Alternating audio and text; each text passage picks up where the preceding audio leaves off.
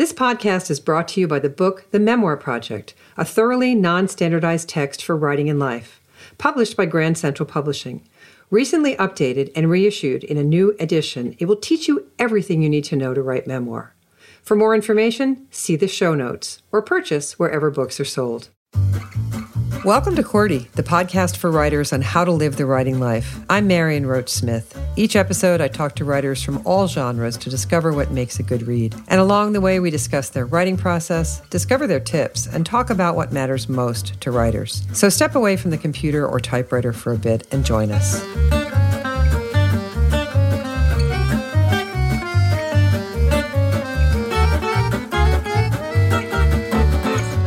Today, my guest is going to bring out the total fangirl in me, so take that as a warning. Some people want to meet rock stars, actors, best-selling authors. I want to talk to Julie Zickefoose because she makes time slow down, and has for me since I began reading her work a good long time ago. Julie is a writer, author, painter, blogger, and naturalist. Her articles and illustrations have been published in a variety of journals, including The New Yorker, Smithsonian Magazine, Country Journal, and Birdwatcher's Digest, for which she has designed 17 title covers. Welcome, Julie. Well, thank you so much for having me. I when you emailed me to ask if I were available, I was like, how many ways can I say of course? I'm just so excited. Well, it's wonderful. And we have this little trilogy of friends between you and me and my sister, Margaret Roach. And it is a fangirl status, and I'm the newest member of this. So I'm just so appreciative. And let me set this up for my listeners. You've studied art, anthropology, and biology. You've worked as a field biologist. You are commissioned as part of the illustrator team for the American Ornithologists Union and Academy of Natural Sciences for their 18-volume work, Birds of North America. You've illustrated material for Cornell Laboratory of Ornithology, the United States Fish and Wildlife Service, the Smithsonian Migratory Bird Center. You work from home, but home in itself is kind of interesting. You live in a ranch house topped by a 42-foot tall bird watching tower. And I've read that you've seen 190 species of birds, 78 butterfly species. You live on 80 acres. You've written a bunch of books and essays. And here's the picture I think people will really get best. When in July of 2004, you were invited to contribute your first of many 3-minute commentaries to NPR's afternoon program, All Things Considered. You were, when you picked up the phone, standing in your kitchen with a basket full of chimney swifts, ready for release in your arms. It's the God's own truth. Good. So I think that kind of gives people a picture of who you are. But you also write and skilled, poignant, hilarious, risky memoir, really. And my audience is writers, nearly all of whom have been told by someone to get and stay in one lane. So apparently you didn't get the memo, Julie. Let's talk about that. Okay. You didn't get the memo. Can you just kind of take it from there? Well, I'm going to start off by gently chiding you that there are now 198 species on my property list. Get it right. And I've painted 31 covers for Birdwatcher's Digest. The last one just came out.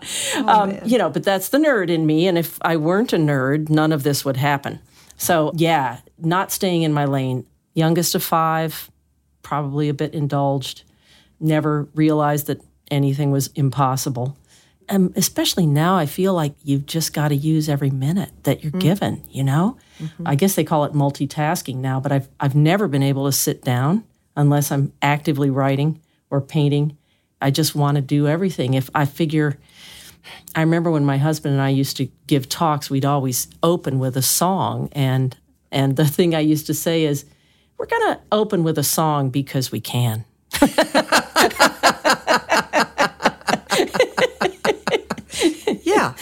Yeah. That works. If you can, you should, right? You should. Yeah. And I think a lot of people could just sort of grab a piece of paper, get a big marker, put that on the marker, and slap that on their walls, because writers need all the encouragement they can get. Yeah. And I work with writers all day long. And I recently had the good fortune to work with one whose piece will soon be published and whose interest is a particular species that to others might seem like odd. But as we talked and we started to shape her piece, I realized that what we were talking about truly was the need for a primal passion, and how a lot of life is fighting to get one back or hold on to one or just locate one amid the passions of your own family and your culture. And that's the phrase I came up with for her. But I realized I was thinking about you, that these are primal passions that you have. Yeah. And you get me laughing out loud, you get me crying. But I think it's because I get invested because you're so invested. But that's my phrase, primal passion. What phrase would you use for your life's pursuit? I love that. Well, I don't know, Marion. I've always felt like my primary motivator was beauty. And I chase it constantly in every way. Not in a Nabokovian way like, running after young men or anything like that, but it's more about the light of the hour, the incredible beauty of some, natural process that even if it ends in the death of the creature, I guess I just have an inordinate attraction to beauty.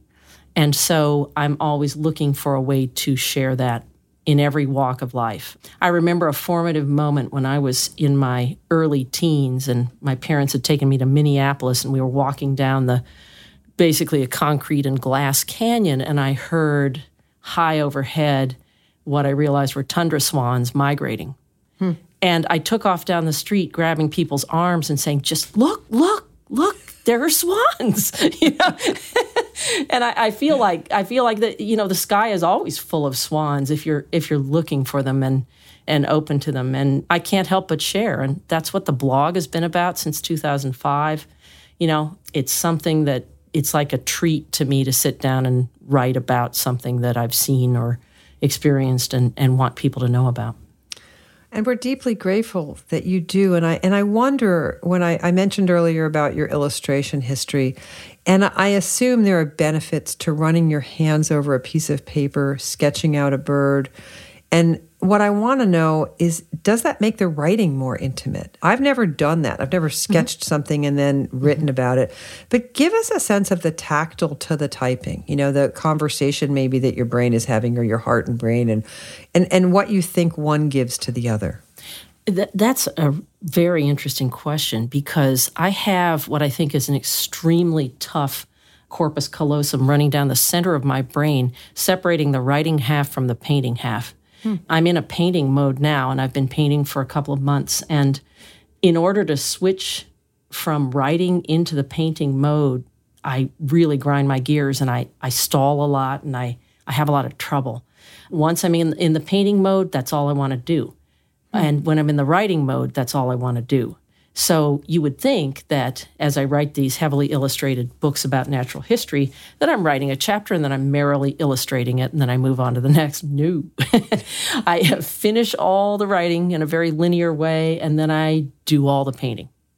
That said, I'll never forget the college botany class where my instructor, Carol Wood, had us draw the parts of a flower that we were attempting to understand. And it was such a natural thing to me to do that. But all around me, the students were just going, oh, so that's how it attaches, And that was such a powerful thing to come into a botany class with drawing skills, but see people have their eyes open to the beauty of drawing as a way of understanding. Mm-hmm. Yeah.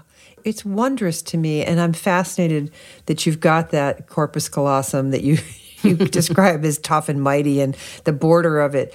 And of course, I assumed that you wrote a little, drew a little, wrote a little, drew. So it's just it's wonderful always to talk to creatives and find out how, in fact, we work. Yeah. And you observe the turn of the world and nature upon that world.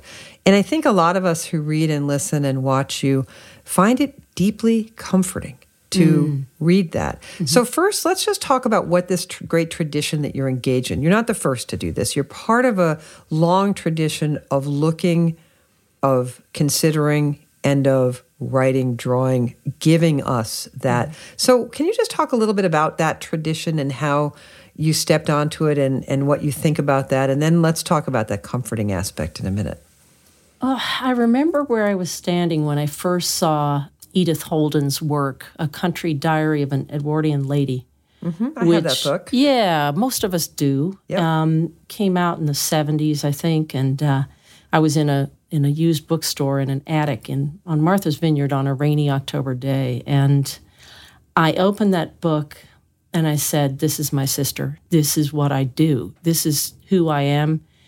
Who is this person, And there she was in Edwardian times, going out, finding a used nest of a bird, maybe finding some old eggs or something, bringing home a sprig of violets, setting it up on her drawing table, doing a faithful little watercolor of it. And it was all so accessible, But I think the pairing of her writing with the art is what really sank into me. And so, I was already doing some of that, but to find someone who'd done that before me and so long before me was, comforting and validating. And I love that you said I slow down time for you, because that's a precious thing. And I slow down time for myself, I allow the natural turning of the seasons and the things that happen at certain times to be my entertainment, to be my guiding light. I don't have a TV. I just look outside. I go for walks. I go for hikes. And all this cool stuff happens when you do that instead of something that commands your attention but doesn't give you anything back. Well, I'm going to give you an example of one of the pieces you wrote that not only slowed down time for me, but had a profound effect. And on your website, and I'll put lots of links, you have a series of wondrous essays, all of which I recommend for anyone who just wants to sit right down in the good seats and be amazed, calmed, educated, laugh out loud, and cry. But I have to admit, crying is top in my list of one of my responses to you. And literally, and sometimes in the most unlikely of places, I find myself crying. Yeah. In your piece, The Imperative Tomato, you take us first into the demand our tomatoes put on us to harvest, cook, store. And I know, it's like, oh man, it's tomato day. Damn it. And I wonder, why did you put up 18 tomato cages, Marion? You've lost your mind, right? Yeah. But then you go out there and you've got to pick them and you've got to cook them. But then this piece morphs into the melancholy of autumn. Mm-hmm. So let's talk about the writing process. Did you sit down with the idea of melancholy or with the idea of tomatoes and see where it led? Or do tomatoes being end of season for any of us above a certain gardening zone just carry in the melancholy for you? Just chicken and egg this for the writers who are listening. It's the El Doctorow quote, writing is like driving at night in the fog. You can only see as far ahead as your headlights, but that'll get you all the way there.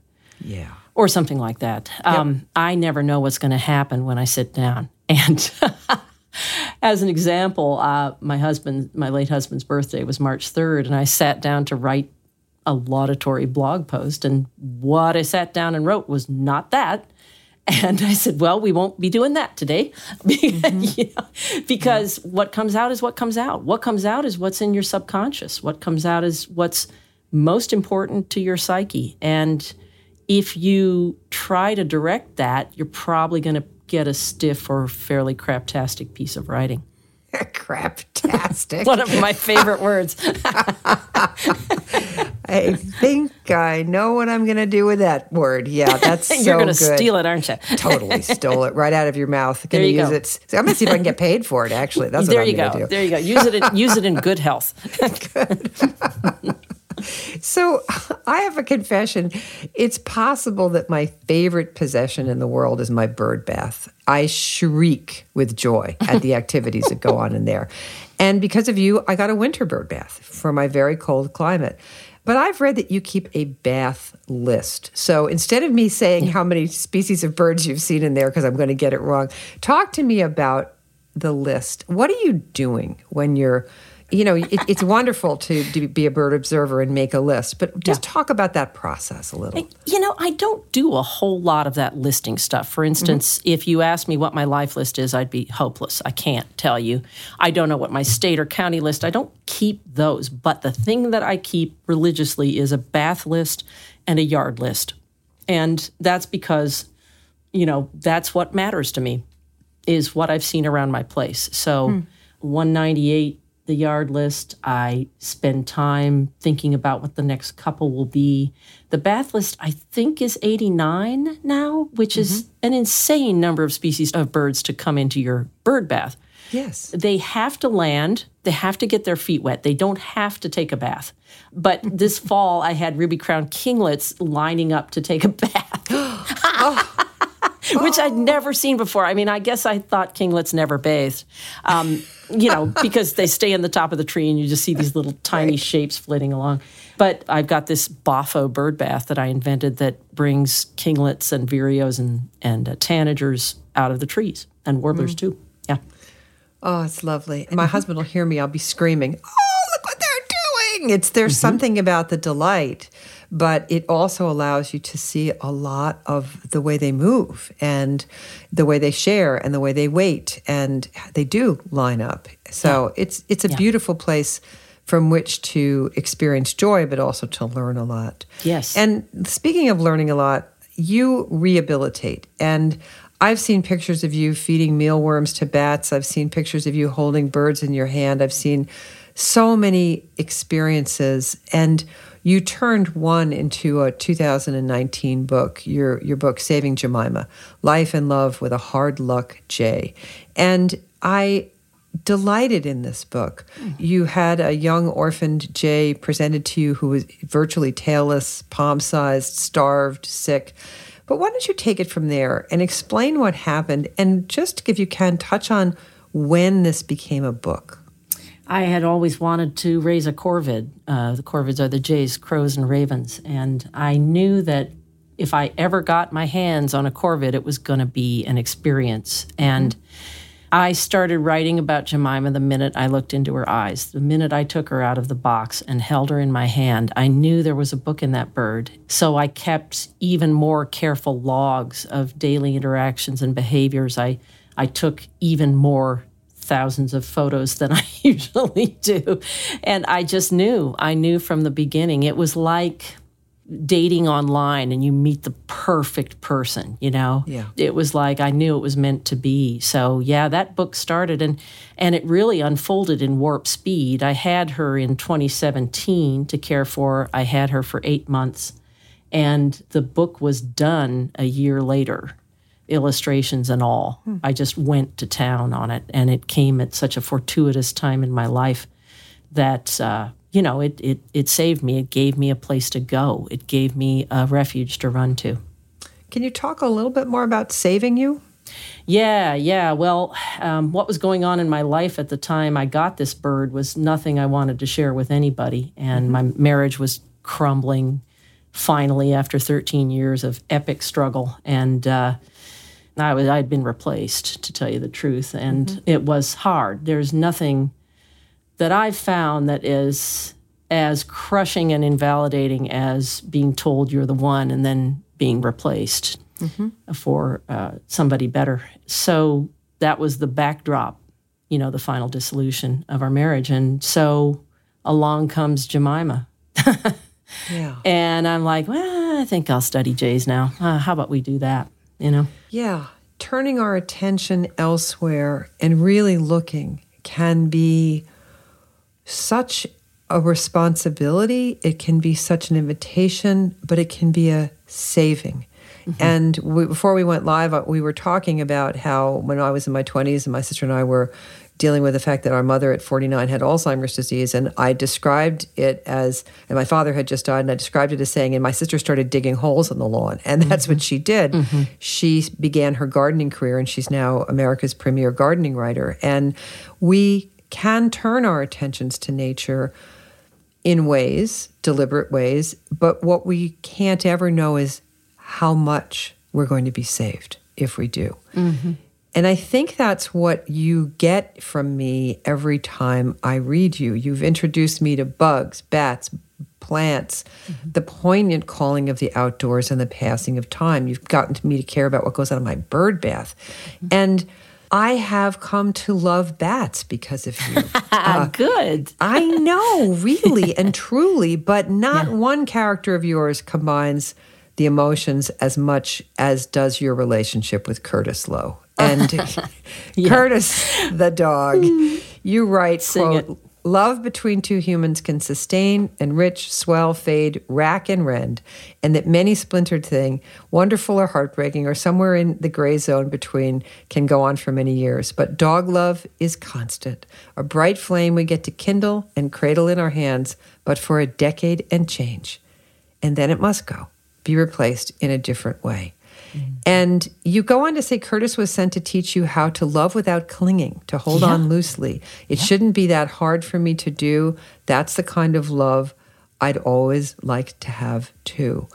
And I love my dog more than I love any of my friends. And if that's a shock to my friends, they can just take it right on the chin. They know. I think they already know. But we've all seen that writing go badly, treacly and over-sentimentalize and bestow way too much responsibility on the dog. Yeah. But we've seen it go wondrously, where we neatly kind of fall to our knees in recognition that someone gave us the language for what we feel. So help the writers listening to the podcast, help them understand how you stay in the borders of what we can do with a beloved creature with whom we want to spend some real time. How do we write best about that kind of love? Yeah, well, they say show, don't tell. Just show what the dog did. Just say, he walked over and laid his head on my knee. Don't say, he loved me so much that he, wrapped his paws around me, So there's a difference. You just keep it simple and let the dog's actions say. Where did you get that passage about dog love? Where did I get that passage? Yeah. I think I got it on your site. On my blog? Yes. Oh, from the Blogspot. Yes, from Blogspot. Okay. Yes. Because I got to go find that.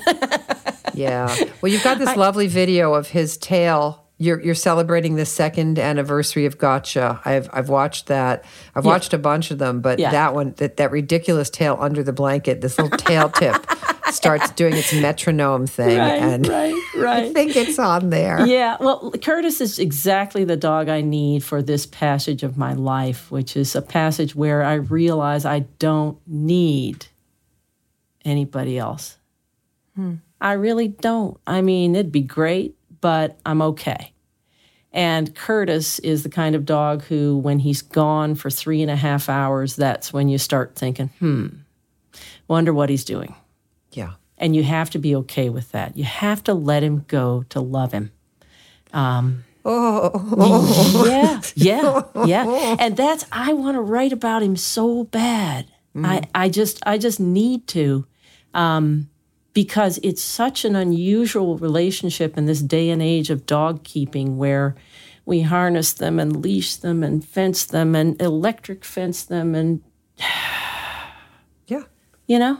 And I do. I have the immense luxury of living in a place where I don't have to do that, where he's not going to get rolled out by a truck if he runs, And I realize that, but I'd like to show people what that's like. I read a book called Merle's Door about a dog by Ted Karasote, who Merle was free to come and go. He was essentially a stray who chose to stay with Ted. And it's a revelatory book, and I think that in large part has shaped the way I reacted to having a cur, which is synonymous with having a dog who's going to disappear on you. Yeah, it's a very difficult reality to know that, but I love that you're able to let him go, and I love what it does for you. Yeah. My most recent dog book is Speckled Beauty by Rick Bragg. Just read it. Whew. Yeah. Yeah. Yeah, he'll do. Yeah. Yeah. Between the dog's description and the description of his mother's tomato sandwich, I was incredibly happy reading that book. And apparently his mama does make the best tomato sandwich in the South, so that's good to know in case we need to stop in. Might need to stop in. Yeah, might need to. So you've done things that many people have never done before, or no one's ever done before. Your book, Baby Birds, An Artist Looks into the Nest, was groundbreaking because it depicts nestling development day to day, from hatch to fledgling and beyond. And it's got more than 500, I think, watercolor studies. Mm-hmm. So talk to me just a bit about getting the chutzpah to do something that no one's done before.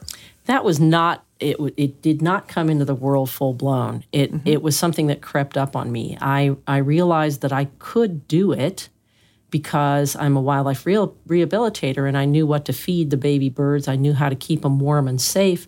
And most importantly, I knew that the parent birds would not reject them if I borrowed them for 20 minutes a day. Mm-hmm. So this is all, stuff that you have to have a wildlife rehab license to do. You have to be federally and state permitted to do it. So I thought, well, if I can, why don't I? And so I took this skill set, which involves being able to draw quickly from life and paint, and basically would hold the naked baby bird in my left hand and paint and draw with my right. And I would create these large 20 by 30 inch sheets with every stage of development of the baby bird on it. So you actually can see the baby grow in the painting. By the lower right corner of the sheet, you've got a feathered bird ready to fly. Mm-hmm. So I just started doing this, and it caught on. And I mean, with myself, I wasn't showing these to anybody. And I just kept thinking, okay, what bird am I going to get this summer? Which bird can I do? This is a pursuit for which you have to be there. You can't go on vacation and keep painting your baby bird. You have to be there.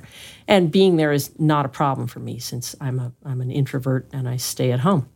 So, it kind of snuck up on me. And then I took it into my agent, Russ Galen, in New York. I took a sheaf of these large sheets, and I remember laying them out on the table in a restaurant, poor lighting and, water glasses everywhere. And he just flipped out. He was like, nobody's ever done this. People don't do this, Julie. What the heck are you doing? And I was like, I'm doing these paintings because I don't know how to stop. And he said, well, you've got a book. And I said, really? And he said, yeah, you've got to write this book. So, I did. And it took 13 years to do. Mm-hmm. So I can't help but not ask. It would be a good idea for me to ask for all the people like me who I'm constantly picking up birds in my yard. I do have windows that I just can't seem to get them to stop flying into them.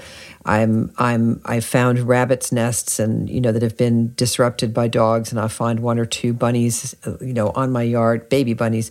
So people shouldn't necessarily try this at home. I've always called a wildlife rehabilitator. Right.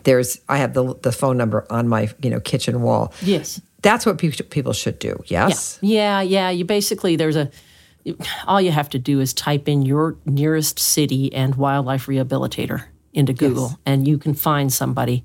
Yeah, you got to hand them over, because the things you have to know to be able to raise a baby bird or a baby animal are legion.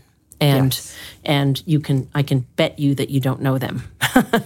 So not only that, but it's illegal. So there's a couple real good reasons. A, the thing is going to die if you try it, and B, it's illegal and you could get fined heavily. Mm-hmm. So, sure. I hate saying that because, some of my most treasured childhood experiences were raising things that I had no business messing with, Mm-hmm. But my dad was an old farm boy, and he knew how to feed a baby pigeon. So let's feed this mourning dove and see what happens. Yeah. And we did, and great stuff happened. It's wonderful. Yeah. That's lovely. Well, as we wrap this up, and I would prefer not to, but we will, because you've got some, birds to go observe, and I've got to go look in my bird bath right now. I want to mention that a black Tupelo in the Dawes Arboretum was dedicated to you in 2014. The Dawes Arboretum is in Ohio, and this just made me so happy to have a plant or a bird or a tulip or something named or dedicated to one's work. Is really, I just felt like bowing down. So you have to tell me, what's that like? It's crazy. I go visit them. And it was very disarming because I hadn't been for 5 or 6 years and I couldn't find them the last time I went to visit the trees. So I had to write this little note and say, I couldn't find my plaque. And they were like, we'll show it to you. Just stop at the office the next time. But it was really wild to have that happen and to be, recognition that's unbidden that comes from nowhere is the best. Where you just aren't expecting, Marion Roach to email you and say she wants to talk memoir writing with you. It's the best thing in the world. And it's just a lovely thing. It's the best thing in the world that you said yes. Thank you so much, Julie. I've just loved talking to you, and I'm looking forward to every next word. Thank you. Thank you. The writer is Julie Zickefoose. See more on her at juliezickefoose.com. Buy her books wherever books are sold, and read her on Blogspot. I'm Marion Roach Smith, and you've been listening to Qwerty. Qwerty is produced by Overit Studios in Albany, New York. Reach them at overitstudios.com. Our producer is Adam Claremont. Our assistant is Lorna Bailey. Want more on the art and work of writing? Visit marionroach.com, the home of the Memoir Project, where writers get their needs met through online classes and how to write memoir. And thanks for listening. Don't forget to follow Qwerty wherever you get your podcasts and listen to it wherever you go. And if you like what you hear, please leave us a review. It helps others to find their way to their writing lives.